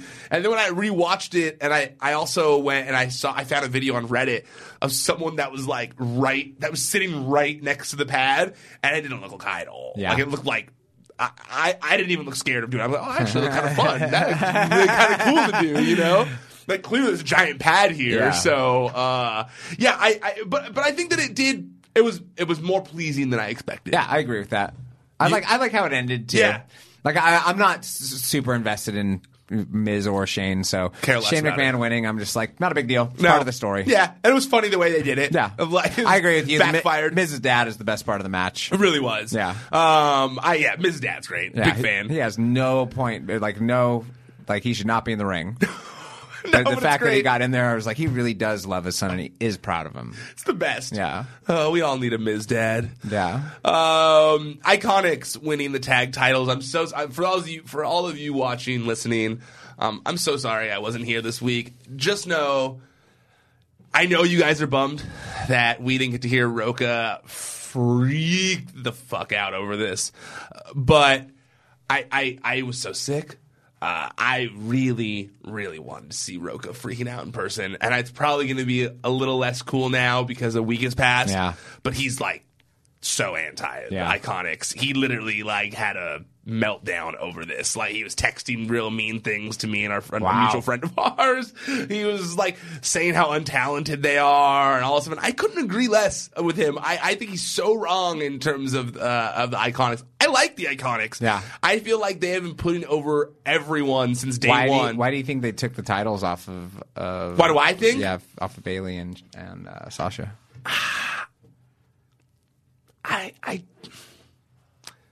I want to say that maybe I don't want to say attitude. That's not the right word. I feel like maybe they just put I guess they don't need the straps when it comes down to it. They had their moment. They got they're in the record books now. Yeah. Why not give another team another the rub? I want to say what I think it is what I hope it is was merely balancing the heel and face ratio of winners. Yeah. I think that there would have been too many face teams winning. Yeah. There were a lot of faces winning. Yeah. A lot of faces were going over on this show. Yeah. I think you kind of needed a heel win. I was surprised that AJ Styles won, actually. Me too. Yeah. I felt like it would have been an easier situation for Randy Orton to win. It would have been tick up the heel win category at WrestleMania. Yeah. I was also very surprised of that. I think it's the same reason that Shane ended up winning in that weird spot. Like, they're like, well, we've got too many faces going over. Oh, I know. Shane just drops his hand over Miz after the fall. Oh, I know. You know? So I that's my hope. But I do know, from what I've heard, like, they didn't seem too happy about it. They really, the Sasha and Bayley didn't seem very happy about losing the tag titles. Yeah. I think they had felt like they had been promised a run, and don't feel like they got it. But at the same time, like, I mean, that's the WWE. That's the WWE. It's exactly what I was going to say, is that, like, that's wrestling, man. Like, you know, like, whatever serves the show better, you know? And I do think that the Iconics winning made the most sense. They've been on their back since they got in WWE. Yeah. They've been an actual team since day one, way longer than the Boss and Hug Connection. I also hate the name Boss and Hug Connection. Hate the name the Boss and Hug Connection. So stupid. It's so stupid. I think that, it's just like, you know, I think that it made more sense, too. It really did make the most sense, in my opinion. Yeah. Also, like, it's not like they got a clean win. I don't know why that Sasha and Bayley would be, like, that mad about it. They literally swooped in on a WWE Hall of Famer's finishing move and got the win that way. Yeah. Like, sneakiest heel way of winning. You know, it's not like they, like, pinned them clean. I think you're right, too, that they are, of all the people in that match, they're the only actual team that's not just cobbled together. You're right. They came in as a team, you know, whether you wanted to look at them specifically as a team or as a group, you know, that's for you to decide. But, like, they've known each other for a long time. They've been a team for a long time. Like, there's not really tag teams like that much anymore, outside of, like, the men. Yeah. Like Sky Pirates, kind of, but even them, like, they were, like, they didn't come in together. Yeah. Like, Billy and Peyton have been like a team since the very, like, because we really saw them in NXT, like the Iconic Duo or whatever, you know? So I liked it. I was a fan of it. All right, Kofi Kingston. I mean, this was so good. Yeah. I rewatched it today, and it's funny because I got a lot of shit during this match. I guess I fucked up. I don't know. I didn't see it that way. Here's my thing. I don't look at spoilers as that big of a deal. Yeah. Like, who's going to win or not? It's wrestling. Yeah. Like, maybe it's because I cover it for a living, and so I hear all the time who's going to win before it actually happens. Like, hearing who's going to win before it actually happens doesn't bother me that much. I just like to see how it's going to be executed. So, I think that I have a jaded view of a different view of spoilers. Yeah. So I didn't think I was screwing everybody and ruining one of the matches. But during the show, and I don't know if you saw this, but like during the show, right when the Kofi title match started, someone in the press room next to me was like, dude, if you look on WWE.com, they've already uploaded a shirt for Kofi winning. And I was like, really? And I look, and like when you search New Day, the auto thing that comes up had "It's a new champ, yes it is" shirt, but when you click on it, you can't go there yet. Oh. And I was like, well, that was real stupid on their part, you know? So I felt like that was incredibly newsworthy that WWE accidentally spoiled the winner of this match. So I tweeted it saying, like, WWE Championship spoiler ahead. For real, don't look if you don't want to know. And I did spaces, and then I put the picture in there, and I said, like, WWE spoiled the match, whatever, blah, blah.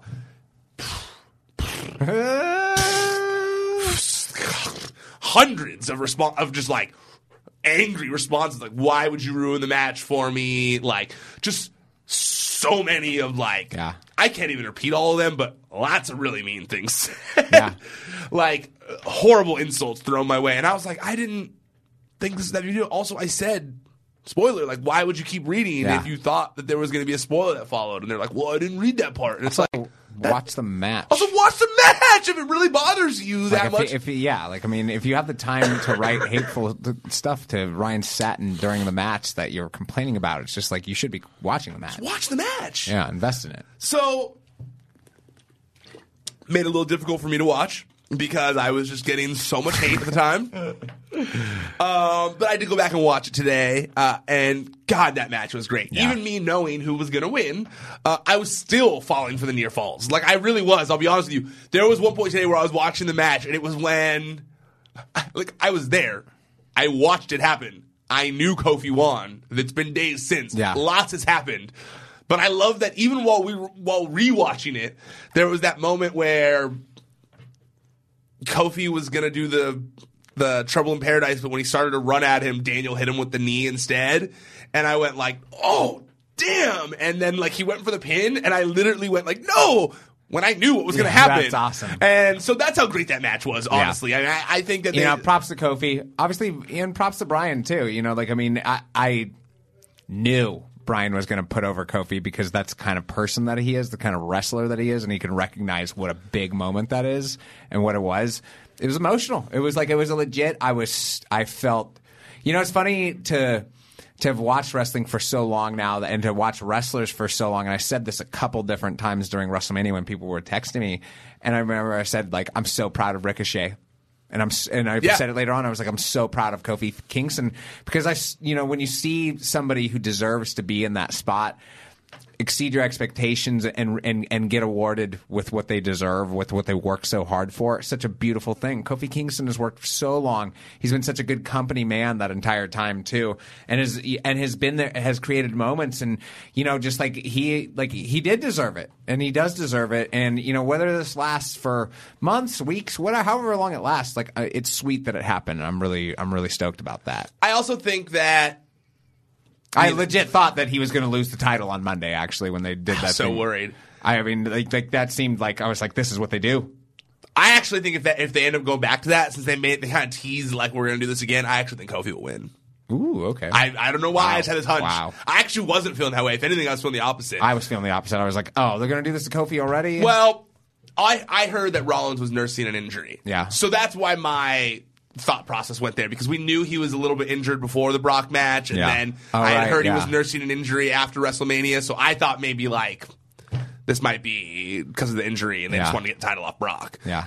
But I don't know at this point. I'm still working on it. But with Kofi, I also think that the other important part of it is just that, like, dude, like, there's a lot of minority kids who watch that looking at it being like, man, there's a guy like me now who did it, I mean, like, everyone goes like, well, don't undermine people like Mark Henry and Booker T and that. But Booker T even said Kofi Kingston's the first black, first African-American WWE champion. Yeah, from Africa, isn't he? He's the first African-American WWE champion, and so, it's a big moment. It's a huge thing for a lot of people. Yeah, and absolutely. so, just all around great. Even if Superstar Billy Graham is trying to poo-poo the moment with all his shitty Facebook updates. Superstar, like, I mean, again, like, Booker T took him to task on this Oh, thing. yeah. And took him to task with, like, because, if our listeners that aren't as aware of the story, Superstar has been waylaying, through his Facebook messages or posts or whatever the hell they are, just talking about how Kofi Kingston advising him to take steroids to add 40 to 50 pounds of muscle. And it's just stuff like, it sounds like an old wrestler who's stuck in his own silo. You can't freely comment on his stuff. You have to be a follower of his page. No, you can't. Oh, really? Yeah. Oh, well. I should have told Eli that. No, He's just going to start leaving some mean messages. I don't care to, because I read some of those replies and I was like, man, this is a real sad silo that Superstar Billy Graham lives in. And, so he made all these comments about Kofi Kingston, and Booker T took him to task. I can't recall on what show it was. Well, Booker T has a show called The Hall of Fame with Booker T and Brad Gilmore that's on ESPN Radio in Houston. You can also hear it on HallOfFamePodcast.com. But yeah, he went off. I mean, to kind of additional details on what Eli was talking about here. Superstar had said, I urge you to start doing some steroids and add about 50 pounds of solid muscle to your championship body. Vince won't care, honestly. Actually, he would be quite pleased with the muscular transformation.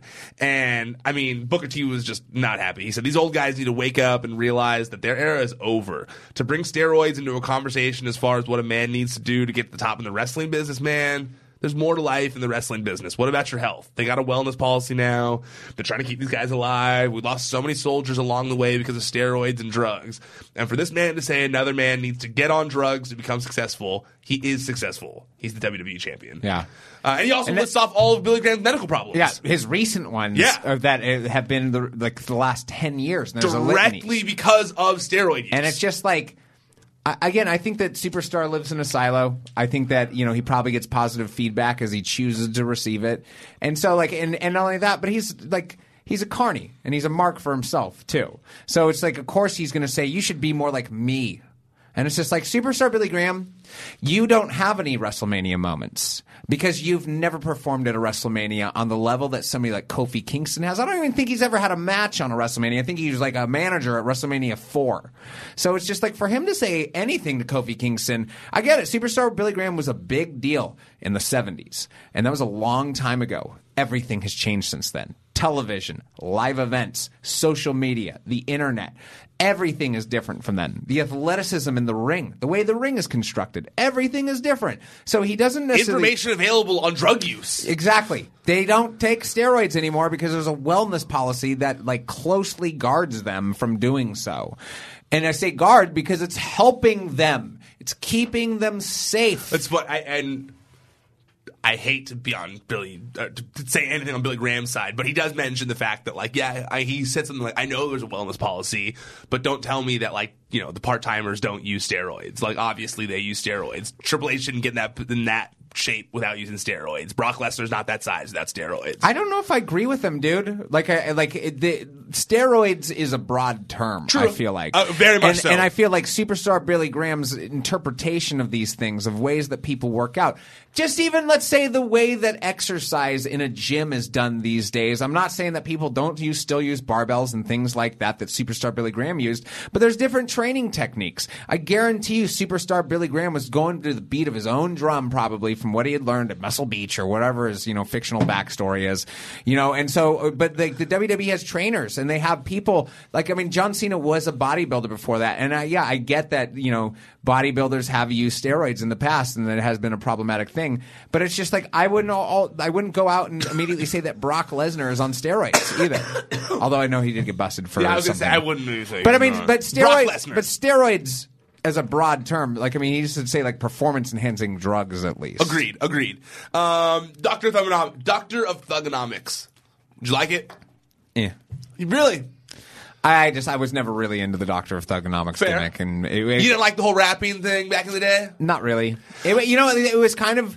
There have been 2 to 3 periods of my life where I stopped watching wrestling for chunks of time, and the Thugonomics gimmick happened during that period. Yeah, I'm with you that. And to go back and watch it, I'm like, oh, this is the start of like John Cena's the way he dresses that I hate.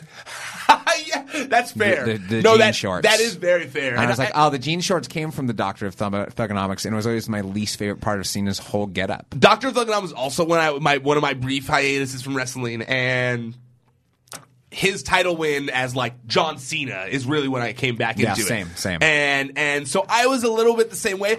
I always laughed at like wigger dudes who try to put on a thick like street accent or whatever when we've heard John Cena talk. He doesn't talk like that, So I always did kind of. And he knew his hair was underneath there too. I know that is the problem. Silly old man John Cena hair.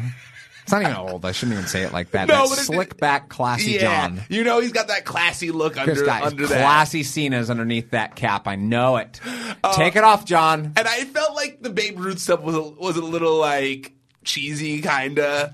Also, there was part of me too that kind of felt like, didn't John Cena and Elias have a spat last WrestleMania? They did. Yeah, and so it's just kind of like, This is it. This is what you went with. Yeah, felt the same way, kind of. Yeah. I did. I felt the same way. It just wasn't. It wasn't that special. Wasn't to me. that exciting? And also, it's not like John Cena's been gone so long that his cameo feels like Stone Cold making a cameo or Mick Foley making a cameo or something along those lines. It feels more like, but you haven't been away long enough. You still feel like you should be here. And also, like, let's be honest. If you were gonna do retro John Cena, why wouldn't you have done retro John Cena from when he debuted with Kurt Angle? Yeah. Why would you give fans what they want? I get it. You don't want to be too predictable, but come on. That's what fans wanted. Yeah. So fans would have marked out over that. Fans would have gone crazy for that. Yeah, nothing against Baron Corbin saying that either. And you could have done the Undertaker Elias thing at WrestleMania instead of the Raw after Mania. Yeah. Or just not done it because it was a 7-hour show. Yeah. Batista match. I think that it was good for what it was. Yeah. When I rewatched it today, I liked it much more than I did while I was there. Yeah. And I think this lends further to what I was saying of just like the burnout of just like, if this hadn't have been near the end of a 7-hour show, people would have been way more into it, I think. Yeah. No, I feel the same way as you. Like, I should probably go back and rewatch it. But as it stands, I was just kind of like, All right, let's get this over with. Yeah. It's just like, I know it's going to be 25 minutes. Let's get this over with. Yeah. Let's get to the main event. And that shouldn't have been Batista's retirement match. Shouldn't have been that way. You shouldn't have been hoping for Batista's retirement match to end soon. You know, it's just kind of like, to me. But I feel like his retirement match, I feel like this has been such an odd run with him. The whole storyline of how he came in, and just like the limited appearances, the limited sharing of information and everything like that. It felt in a lot of ways like Triple H went along with it because he knew it would get him on the card, not because he thought it was a great idea. I kind of feel the same way. And it was kind of like I don't have anything else. Yeah. And we need a big attraction for WrestleMania, so okay. Yeah. I did like that we got a payoff of the nose ring thing. Yeah. I love that nose ring thing was all done just for that spot. Yeah. Because everyone was like, when he first came with the nose ring, like, oh, he's got a nose ring now? So it was nice how that was all done just to set up this pulling out of his nose spot. Batista's tattoos were very distracting to me. It's funny. I always love when there's something distracting going on TV and then seeing traffic on my site go up for a certain story. And there's a story about how Batista got his dogs tattooed on him. And that story was like at the top of everyone looking at it. Because everyone was like, what are Batista's tattoos? Like, they were a little bit, right? Yeah. He can do whatever he wants. Like, Batista. It's Batista. Like, I got nothing but respect for Big Dave. Me too. He's a cool dude. He's a great actor. He's had a legendary wrestling career. All the props in the world. I didn't expect much from their match at all. Me neither. I really did. I felt like I haven't expected anything from Triple H since he wrestled The Undertaker in the Hell in a Cell at WrestleMania 28. I really feel like this match should have had much more gaga. It should have had way more run-ins and people involved. Yeah, right? It's a perfect match for it. Ric Flair should have gotten involved so much earlier than he did. There should have been way more just stuff happening. Ric Flair laid his head on Triple H's shoulder after the match, and he looked like such a damsel in distress. I remember looking at him being like, "Aw." Yeah, he did. Absolutely. Okay, well, let's get to the main event before I get pushed out of here, because now they really are making me leave. Okay. Becky winning, obviously the right move. Yeah. But once again, and I know we laughed about it before, but I do think the audience was fatigued by this point. Yeah. I don't think anyone. What's funny is that happened this WrestleMania. It happened last WrestleMania too, when Brock pulled out the W over Roman Reigns. I was so fatigued at this point. Also, pretty full from all the food I'd eaten. Also drunk. Because I drank beers all through the event, and it's a long event. Yeah. And I was being responsible about it. But even at that point, I remember seeing the end of the last two main events, I remember just being like, wait, what? Is the event over? What's going on here? And again, part of that's on me for being in the state that I was. But also, it's just kind of like, WrestleMania shouldn't end like that. WrestleMania should have it should feel super definitive. Agreed. Finish something. And naturally, the Becky finish compared to last year's finish, I do feel was a lot more definitive. It also ended with a moment of uncertainty. That's what I mean. And it pulled take a lot away from me. It should have been tapping out. Yeah. I mean, Ronda tapping out was the moment. That was the moment. I mean, that is what that's what all of this has been building towards. The fact that they did it on a crucifix, shoulders up mistake aside, because that was a mistake. From what I was heard, that was a ref mistake. He should have waited a second to start over again, and done the 3 count. It wasn't like Ronda going into business for herself, from what I hear, or anything like that. But I just feel like it was silly to even do a pinfall. I mean, the fact that it was a surprise pinfall, like a roll-up, basically, is silly. I mean, it's the main event of WrestleMania. It shouldn't have been the whole Ronda standing up and looking unhappy and confused shouldn't have happened. It should have been Ronda holding her arm, finally realized that wrestling was real. Because she got the crap kicked out of her in that match. She got the crap kicked out of her. She should have been like, my hand's broken. My arm hurts. Wrestling is not real. That is what the message that should have been there with Becky Two Belts standing up at the end there. And instead, that's not the message that we got at the end of the show. And it was uncertainty, like you said. Yeah. And that's a bad look. I mean, that shouldn't have been the way that show ended. You should go to. I feel like you should go to bed after WrestleMania either stoked or pissed off, not befuddled, not like what the really? Yes. And again, it's just it wasn't bad, but it's WrestleMania, and it's just we need kind of more of a period or an exclamation point or even bigger question mark. And I did hear, I know there was rumors going on prior to the weekend, but I did hear from sources that like Ronda didn't want to tap. Yeah. That it was a Ronda call. Ronda was like, I've said that this move wasn't strong. I'm not going to tap to it. And that they were trying to figure out how they were going to go about it instead. Yeah. I will say this. I want to say props to Charlotte. I think Charlotte did carry that match. Yeah. Charlotte was the main constant throughout that match. Absolutely. That's why they added her to the match. I understand why everybody had a bone to pick with it, because they're like, it should be these two women. I firmly believe that Becky and Ronda Rousey couldn't have pulled off a WrestleMania caliber main event together. They needed Charlotte in there because Charlotte is the best female wrestler alive. And I'd say she's on the top of the list of wrestlers alive right now, Agreed. if not at the top of it. Like, to not have her in there would be a disservice to the main event. It will forever be a good match because of her involvement. Absolutely. I could not agree more with that. I think she's a ring general. She is 100% a ring general, and she is 100%. She earned that spot, and she showed it in that match. Yeah. I mean, she killed it in multiple different Charlotte spots. has a layer of intensity that I believe. And Yes. I can't say that for everybody else on the roster. Yes, absolutely. And I think that also,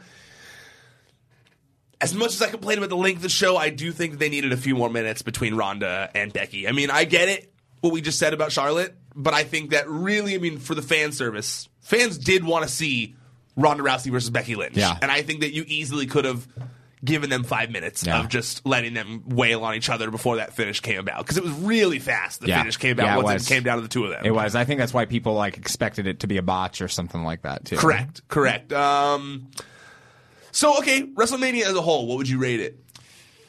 6. 6 out of 10? Yeah. Yeah, I think that sounds fair. I've rated the last couple around 6 too. It's the bloated length that really takes it down. Yeah, and for those of you who were like, hey, you didn't mention a few other matches. I know, but they were kind of unimportant, and there wasn't huge important things. And I had so much ground to cover, so I know that other matches happened, like Balor and the Usos and all that kind of stuff. Real stuff. stoked that Ricochet made the card, and then Alistair. That's awesome stuff. Yep, absolutely. I would also kind of rate it the same way. I think that. While I really enjoyed almost all the matches, I really did. At the end of the day, just the length really just kills it. It kills it. You can't be excited by the time the main event happens, and that's the opposite of what you want. All these matches are supposed to get you hyped for the main event, not get you tired before the main event starts. Okay, we don't got a couple minutes, but just real fast. We don't got full conversation time. Lars' debut. What'd you think about it on the Raw? I loved it. I think that both shows he came across as a monster. He is physically intimidating. I'm stoked to see more from him. Agreed. I think that Lars, I'm glad it all worked out for him. I'm glad they're going to get him on the road again. I think it's easier to start at the Raw after Mania than to have your first big match be at Mania. Yeah. And they really did showcase him well. They acted like they never had any time off. They acted like they never stopped airing those vignettes. I'm stoked with the way they handled it and everything. Me too. He came across super imposing. Me too. Undertaker surprise for Elias? Yeah. Should have happened to Mania. It's nothing new. Agreed. Sami Zayn pipe bomb. We kind of talked about that for a second. Loved it. Looking forward to seeing what comes next. Buzzard in a box. That weird. I don't know what the heck to make of that. To be honest with you, it's. Are you intrigued though? 40% positively, yes. 60% negatively. 60% of you think I have no clue. Let's see what happens. I think it's Sister Abigail. Okay. I think that's why it's a box and it's got smoke coming out of it, because we saw Randy burn Sister Abigail down. So I'm guessing the ground that she was in is still burning, and that's why she's in this burning box. I don't trust them to have that kind of continuity within their own product, but I'm glad that you do. Lacey finally having some payoff with the walkouts. My favorite part of Raw. So good. I'm so stoked to see where this goes. I literally thought while I was driving home from work yesterday, I was like, I thought this Lacey Evans catwalk walkout thing was so stupid, and they paid it off with that punch in the face. That punch, and I will tell you this: she's physically imposing. She's a Marine. Just looking at her stance and everything, I'm so stoked about this. Lacey, this is going to sound real cheesy what I'm going to say, but Lacey Evans is everything I love about a woman. I can see that. That really is your ideal. I'm way into it. Yeah, that's your ideal woman for sure. I like that the move that they're calling it the woman's right now. That's awesome. That's so good. That's incredible. That's such a good name for a finisher. I'm so I will say, the way they set up, and I'm sure you have a couple other things you want to quickly ask about, but the way they set up going forward from WrestleMania, I'm stoked about. Me too. I really feel like that was one of the best ones because I was the same way. You were like, God, all these NXT calls have been so dumb. Like, what are these stupid Lacey Evans walkouts? And I don't know if that was the plan from day one, but the fact that they made it work into a way that you go like, okay, that ended up being awesome. I know she was in the Rumble and that she's had all these walkouts, but that was her true debut. Yeah. To me. Oh, yeah. That definitely. was where I was like, she's a star. Yep. Absolutely. Bait and switch winner take all match. That was so dick of them to do. I mean, it just like because I was so pumped up because it felt like something was huge was about to happen. Raw after Mania. And so to have it kind of like taken away and not even be that big of a deal, it was kind of just like, that was no bueno. Yeah. I was glad I flew home on Monday. Yeah. That would have made me so mad if I had stayed home and that was like what they did to me. Like I was like all pumped thinking I was going to see 2 titles be merged or whatever. Yeah. And then that happens. Oh, I would have been furious if I was there. I'd have been so mad. I get why those fans started chanting AEW and stuff like that. Sure. Paige teasing managing a tag team on SmackDown after Mania. I'm into it. She needs something to do. I like having Paige around. I fear that it's just going to be Mandy and Sonya. Yeah. But I hope that it's someone cool from NXT. I like Mandy and Sonya a lot. I'd be okay with it. You know, I just feel like it's going back to what they were already doing when they're already kind of past it. Yeah, but I mean, I think that they can make it new. Like I think that they can play it different. Now, you know, they've been separated from Paige for a long time, so like I feel like they can play it like a new thing. All right, and we already talked about Hardy's winning the tag title, so I'm going to get out of here before Remsen gets mad at me. Eli, where can people find you on social media? Twitter at Elisha Bates, Instagram at Brindlebeard. ProWrestlingSheet.com, that's the website. YouTube.com/C/Wrestling Sheet. That's where all the videos are that we put up. I did not put in this week, but this will be going up there now. If you want to watch or if you want to listen to our audio when we're back in action next week throughout the week, make sure you go subscribe on iTunes, on Spotify, on Podcast One. All the different podcast platforms. Make sure you guys go subscribe there. You just search Wrestling Sheet Radio. Okay, that's it. We're done. Officially tapping out for now. My voice is dead. Until next time, stay out of the dirt. Keep your eye on the sheet.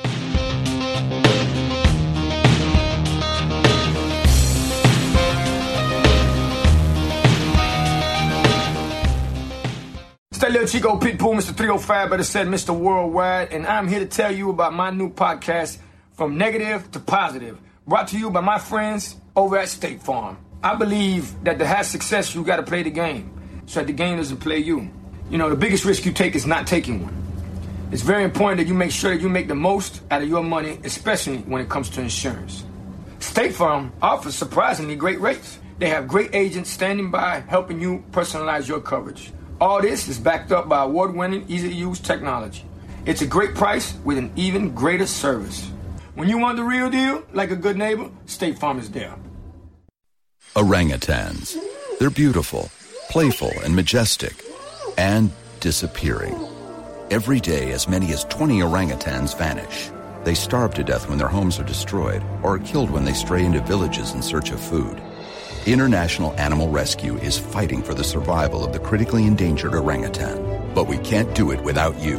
Please visit internationalanimalrescue.org and help us save orangutans before it's too late.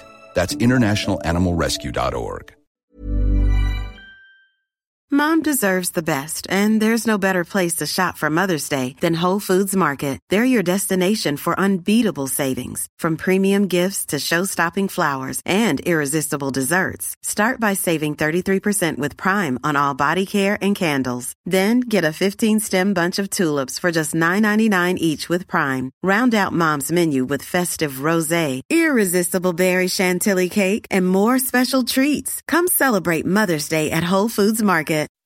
When you make decisions for your company, you look for the no-brainers. If you have a lot of mailing to do, Stamps.com is the ultimate no-brainer. Use the Stamps.com mobile app to mail everything you need to keep your business running with up to 89% off USPS and UPS. Make the same no-brainer decision as over 1 million other businesses with Stamps.com. Use code PROGRAM for a special offer. That's Stamps.com, code PROGRAM.